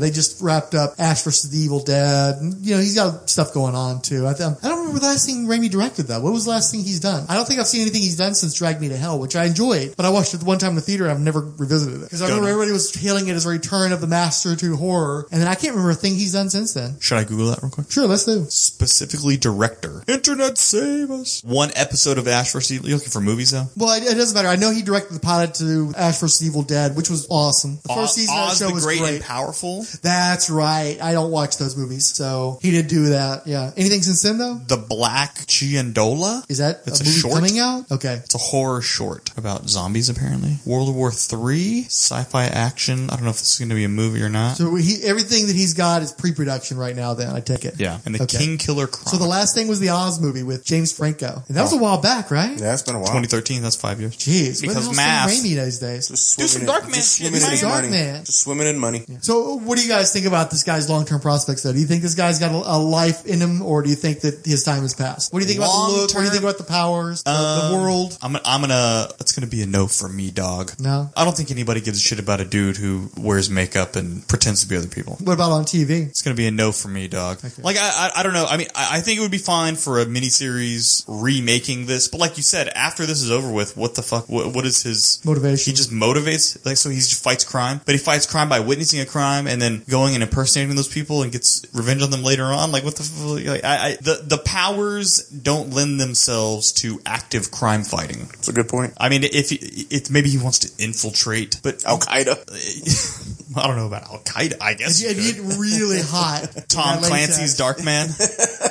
Tom Clancy's Darkman. You can get Dwight from The Office to be Darkman. Yeah, I'm not saying somebody more creative than me couldn't figure it out, but like you said, this is a very Crow-like story where the Crow goes. Clearly, Alex Proyas borrowed a lot from this too. I mean, he's going to go off and it's the redemption / revenge of his death. And then once it's over, he can't go back to his old life because of his mangled or he's actually dead. Yeah. But once he's gotten revenge on all the people who put him in the situation he's in, I don't know I mean, what's his deal now? What does he goes to become a doctor in a burn ward, and then I don't know. And freak out on people and get fired from being a doctor in a burn ward. Yeah. Right? I mean, he can't. He's the dude's fucking unstable as shit. So I don't know. Yeah. I don't know. What about you, Mr. Fix-It? If they did do a reboot, it'd be more nostalgic. I don't think. Well, I mean, I think you'd have to rejigger it to make it Mac work. makes a very good point. His powers do not really play into being a revenge guy, yes, but not a hero. I mean, he can't go out there and stop the crime with it. It just doesn't make any sense. It'd be great. Now, if they played him up as an anti-hero, more of a villain, then yeah, it makes sense. I mean, all of a sudden he's Zartan from fucking G.I. Joe and shit, where he's like morphing into other people and doing things. But I mean, unless you're gonna have him like some fucking eco guy that he's impersonating the CEO of Exxon and shit to get him to stop doing bad shit. He's gonna combat global warming now. Yeah, it's just kind of like, okay, that makes no sense. He wants global warming. Make it dark all the time. Oh, right. What a twist. Highlander 2. What a twist. The ozone layer prevention. He needs some fallout up there. So yeah, I just don't see, you do a 3-part miniseries where he obviously moves to Alaska where it's dark, where the all nights are really long or whatever. Yeah, where it's dark all the time. So it goes from 99 minutes to like all day long, except for there's an hour window where his skin will melt. So he has to watch that 24th hour. Yeah, man. I don't know, dude. So anyway, sorry. How about the look at least? Is it too basic? No, I thought he looks great. He's just kind of a riff off of the Phantom of the Opera. Yeah, it's very Phantom of the Opera, mummy sort of. You have one half of his face. Bandages. I mean, you have one of his half his face is deformed where the mask would go over, and he's wearing the cape.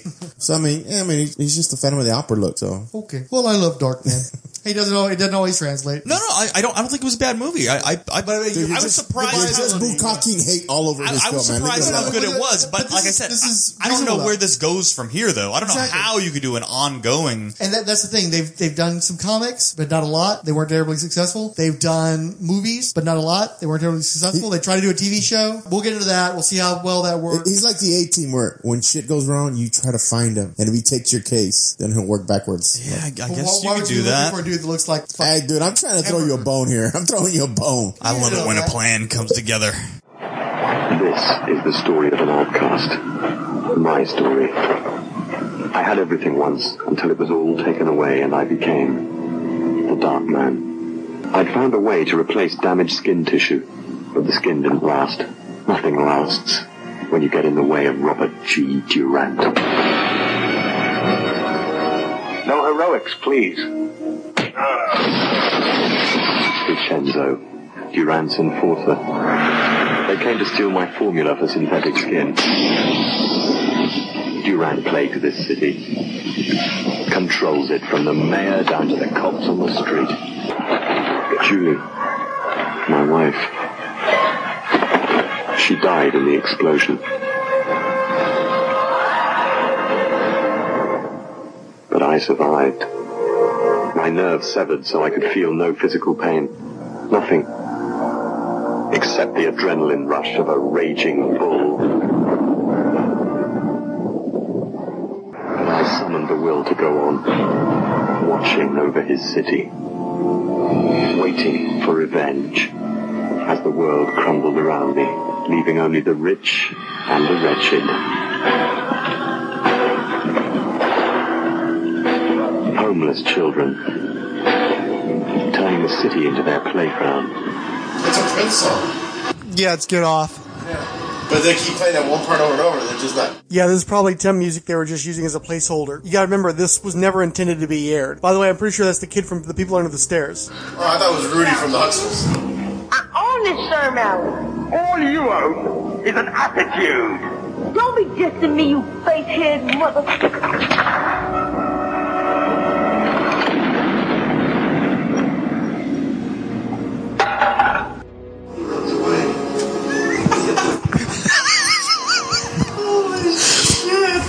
You want to describe what we just saw?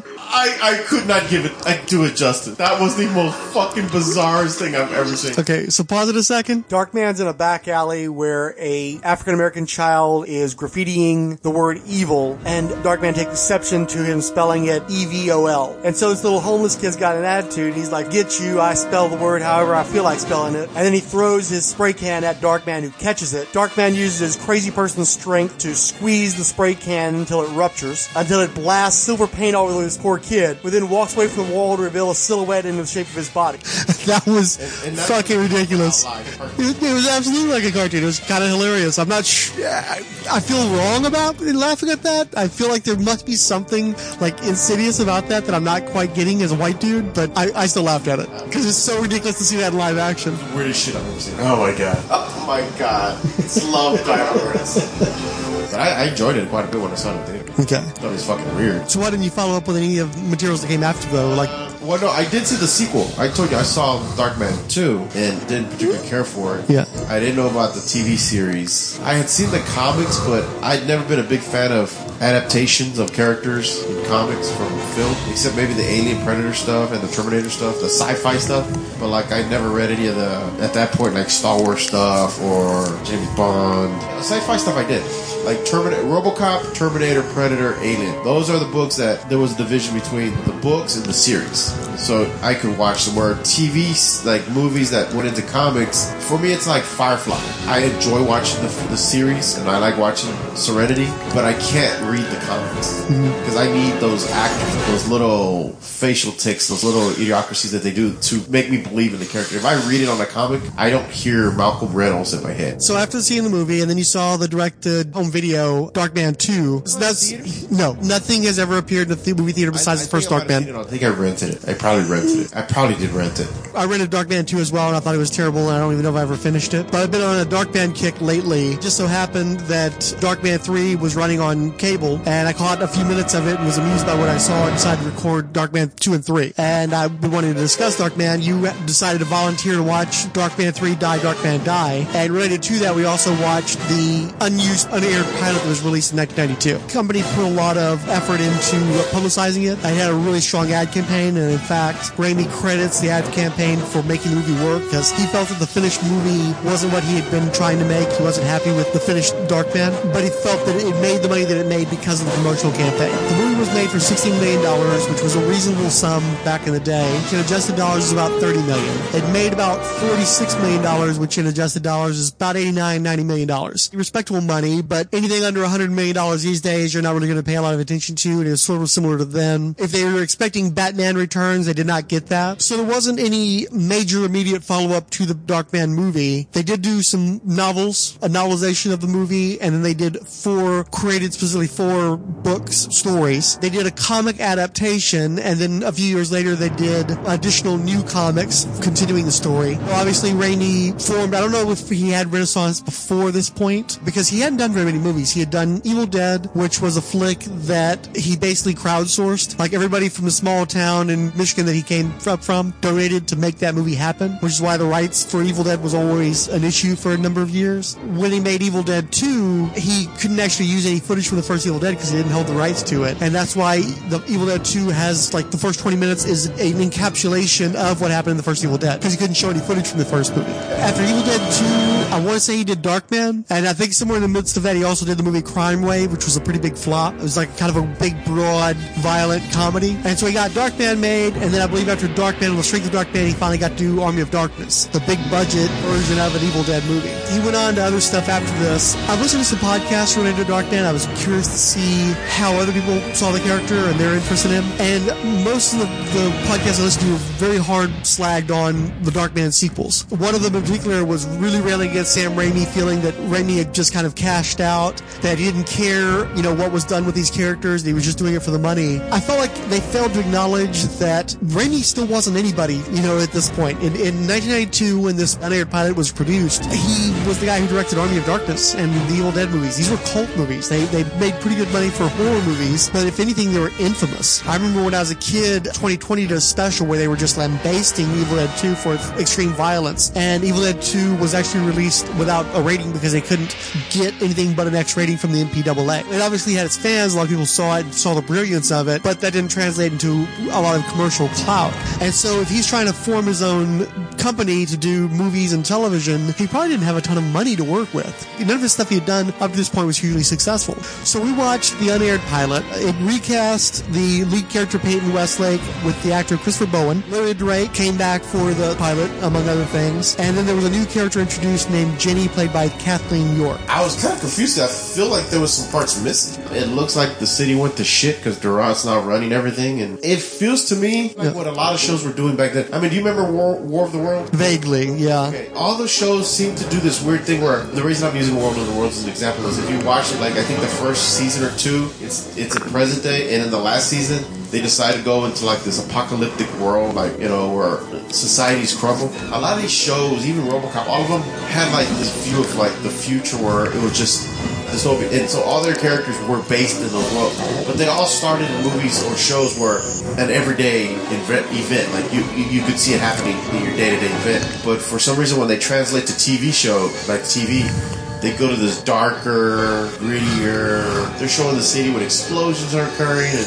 homeless kids are running the streets rampant, and I'm just like, okay, so we went from like the first movie where everything was fine and y'all were just like this little gang turf war to the city's now crumbled. And it's a good playground for action spectacles. They retold the origin of Peyton Westlake and how he became Darkman. In this story, Durant lives and is going to be an ongoing menace that Westlake's battling. At best, this is a side pull, where it's taking place alongside the first movie. But I actually think that this is like an alternate version of events where it's going to be where Durant's going to continue to be an ongoing crime lord menace that's the nemesis of the Peyton Westlake character. And obviously they're trying to introduce new supporting characters. They allude to the love of Peyton Westlake's life from the movie, but in none of the sequels do they ever feature that character. And they always introduce a new quasi-love interest, it seems like. In this case, it's the one good cop in the city, Jenny, and her partner had been killed by Durant, and so despite wanting to be a good cop and keep her nose clean, she recognizes the only way she's ever going to get Durant is by going against the law, since the law is working in favor of Durant, who's all lawyered up and mobbed up and everything else. It's basically a setup for an ongoing series without any kind of resolution. But were there scenes missing? I don't think that what we saw was ever intended to be broadcast on television. I think the intention was to show what kind of sets they could produce, what caliber of talent they could get for a show, give you a sense of the tone, give a sense of what changes they would make to adapt the movie to the screen, but also to show you scenes from the movie to show that if you give us a little bit of money, we could do a really cool, big, bombastic, action spectacle that would still be reasonably priced. Because, again, Raimi, I think, got a lot of mileage out of the $16 million in $1990, and I think that they were trying to show that if you give us the money, we could do something more with this. There are a lot of people that thought that the intention with this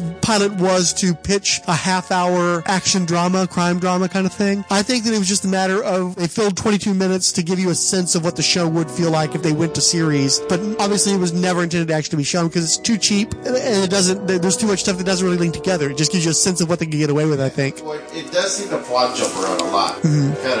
So that's okay. That makes more sense. That kind of helps me understand what we watched there. They obviously cast an actor they thought was going to be okay for the series. They would be able to fill Liam Neeson's shoes, and they give you a sense of that sort of morbid humor that was present in the original Dark Knight movie, that he's singing "Put on a Happy Face" while he's digging a shallow grave for an underling. People always reference that Raimi was wanting to do a Batman movie or a Shadow movie, and because he couldn't secure the rights because he wasn't a big enough name, he just created his own variation on that. But I think Darkman is very clearly an amalgamation of a lot of different influences, and I think one of them very clearly is the abominable Dr. Phibes, the Vincent Price character from the 70s. What lovely music for a murder, or 2, or 3, or 9. Who's this? Ladies and gentlemen, I want you to meet a dear friend. 9 killed you. 9 shall die. Your wife, no, Phibes. But you I will kill. But you can't, Doctor. I am already dead. Here, how are we going to get him off this? You take his head, and I'll take his feet. Let's unscrew him.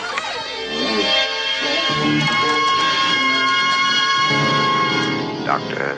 Phibes, who samples the finer things of life in his own inimitable way, and experiments with fascinating instruments of death.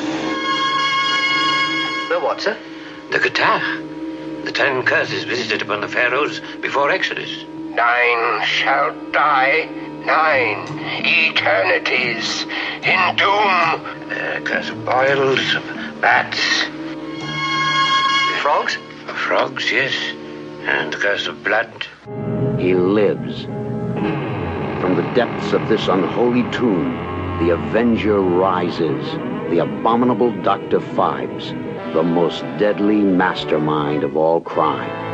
Specialist in the fine art of bizarre murder, each more different, each more devilish than the last. Touché, Dr. Phibes. And as another victim falls, the world awaits your next blow of vengeance. Only one man, only one menace, only one diabolical mind could create such chilling terror. That's not a common thief, sir. Then, Inspector, you are faced with an impossible task. Well, there's no force in all the world could win a fight against such a supreme opponent. Run, but you can't escape him. Hide, but he'll find you. Scream, but no one will hear you. Are you ready for Dr. Phibes?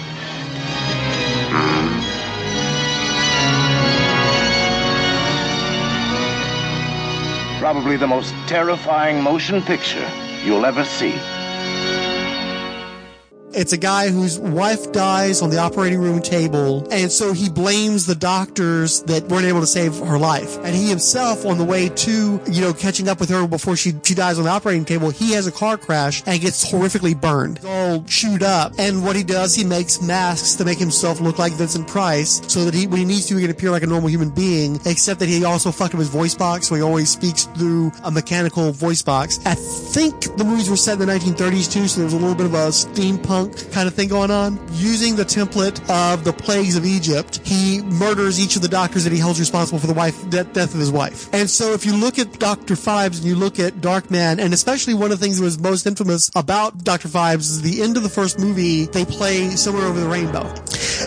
And you know that it's become a kind of a horror cliche to have like an anachronistic and unsaccharine song and milk it for scariness and horror in horror movies. Like Bad Moon Rising and American Werewolf in London. I'm thinking all the 20s music from The Shining. And even Evil Dead has that ragtime song at the end of the first Evil Dead movie. That little Tin Pan Alley to end off the movie. So I think that all comes from Dr. Phibes, and Darkman's continuing to play in that area, and they wanted to show that that's something that would have appeared in the TV show as well. But I have found a sanctuary, a new home, an observatory, a place of science, abandoned like so many other things in this brave new world.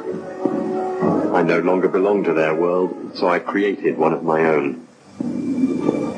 This chamber was a planetarium once, stars and galaxies projected onto its dome. Now, it is my universe. A refuge with no mirrors, no reflections to gaze at. What did you think of the guy they cast? They definitely were trying to find someone who had an accent. And it's funny because Liam Neeson didn't have an accent in Darkman. No, he was an Irishman playing an American. And in this one, it felt like an Englishman playing an Englishman. And in the films were kind of a weird hash. Because let's be honest, Liam Neeson doesn't have the strongest American accent either. So I think you can always tell that he had a kind of a Tommy Wiseau thing going on, where he's trying to sound like an American, but none of them ever sound like an American. And this is the one instance where they just went whole hog and said, "Fuck it, we're going to treat him as a British guy." Very strange to see Larry Drake turn up. You would have thought that he would. I guess he was just the dude from LA Law. He never had such a big career that it'd be beneath him to appear. Yeah. And I'm sure he doesn't get to cast as the tough guy with a gun very often, so he's probably getting off on it. I think he plays a menacing character. I think he does a good job with it. He has that stare. He's got a good scowl going on too. Yeah, he's got a nastiness to him. And I think it would have been cool to see him on a weekly series. He would have been available. He would have had the presence. I could see that actually working. I love seeing the kid from the People Under the Stairs because I love that flick. Yeah, I'm one of the few people that actually love that movie. The actress who's playing the cop is terrible. She's good looking. She's over the eyes. Terrible actress though. Definitely overacting. Not even over. No, not acting. Like it sounded like she was reading cue cards the whole time. Well, again, remember this is just for feel.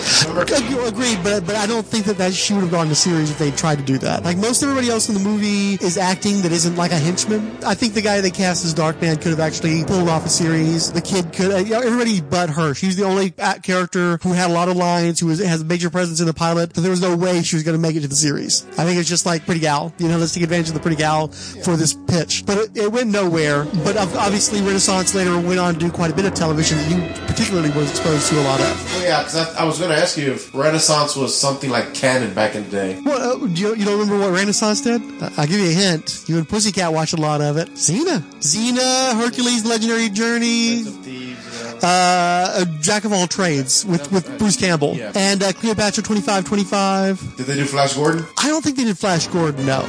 Actually, I just had a conversation with someone. We were talking about old shows that were popping up on Channel 39 at the time. Oh, yeah. 39 had this renaissance of, I guess, acquired a lot of different properties. Well, it's not that I think that they were a home to a lot of syndication packages. Because none of this stuff was brand new shows, though? Yeah, but see, okay, But going into the 90s, Sam Raimi was at the forefront of putting together these shows that were specifically for local channels. And they were cheap shows, and they were usually, one of the things that was interesting about Jack of All Trades and Cleopatra 2525 is these were action-adventure shows that only ran for half an hour, which is still a novel thing. You don't see that very much. It was one of the only companies that could successfully do that for any length of time. And I think there were some other shows, too, that were in that package that cycled in and out, and some of them were more successful than others. And a lot of actors that, are cult actors that we're fond of came out of those shows. Gina Torres was on those shows. Obviously, Lucy Lawless. Bruce Campbell spent most of his 90s career doing those shows. So, Renaissance actually did okay with it. Well, Kevin Sorbo's career kind of begins and ends with that and the Jesus movies. But Raimi managed to put genre television bring people into people's homes at a time when genre television was still kind of a dirty word. It was something that wasn't still embraced by the mainstream at all, and helped to mainstream it. But in particular, in the case of Xena is this feminist icon, beloved by children of the 90s, specifically girl-type children, and specifically your longtime ex was a huge Xena fan.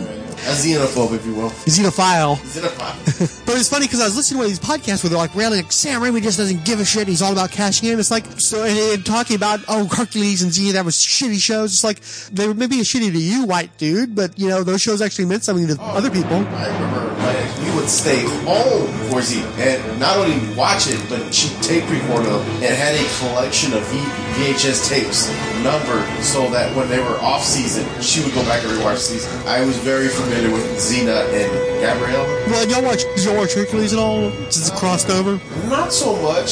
She wasn't big into her. She was huge Xena and Jack of Trades. She really liked. Yeah, I like Jack of All Trades a lot too, because of Bruce Campbell mostly. Yeah. But I also liked his interplay with the British chick that he worked with. Were they spies or were they con men or? All I know is I would get through Xena. By that show, I would just sit on the couch quietly in my Xena coma. So okay.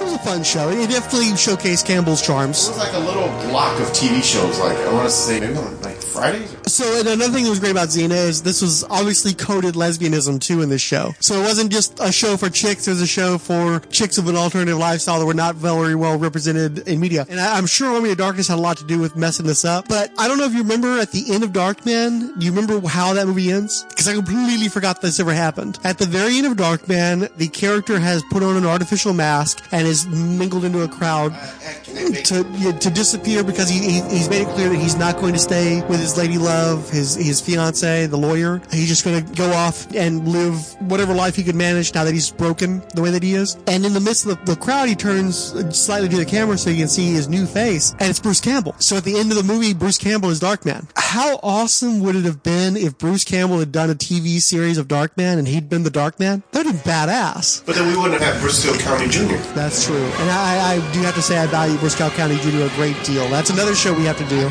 Watch it, but I remember watching it as a kid and really liked it. No, me and Mac have been seriously talking about doing that. Actually, there was one night where he and I were hanging out, and I was like, okay, you ready to go ahead and start this show? And he's like, I don't think I'm there yet. And then recently he said, I think I'm ready. I think I'm ready to do the Briscoe County Jr. show. So it's totally on the one season, like 22 episodes, roughly. But that's true. And honestly, the thing is, as much as I love Bruce Campbell, I don't know that he's really Darkman. I don't know that he can bring that kind of pathos, give it a little, different kind of gravitas, a little, well, it's not the edge, it's the tragedy. I think that Campbell is so geared toward humor that it's hard to see him play my example would be, I don't know if you remember, but Ed O'Neill, after Married with Children finally ended. And Ed O'Neill had a career before, Married with Children. He played Popeye Doyle in a TV movie sequel to The French Connection. And then he was Al Bundy for so many years, and then he had tried to play a general in For a Few Good Men, and they cut his scenes because the audience started laughing when he appeared on screen, because they couldn't see the general, they only saw Al Bundy. And then in the mid to late 90s, he was actually on a new version of Dragnet, playing the Joe Friday character. And it's completely straight. It's not intended to be a comedy at all, but you just can't quite divorce yourself from Al Bundy's trying to be a homicide detective, And I think that Bruce Campbell might have had the same problem. It's really hard to see him play a straight character because he's done so many comedic characters, and it's where his greatest gifts are. He's great at doing serial comic characters, especially when there's a horror element to it, but also in the adventure series like Xena and Jack of All Trades. Yeah. Or was he on Xena or Hercules more? Or that character crossed over, right? He crossed over, but I remember him on Xena because we watched Xena, so he was powerful on Xena.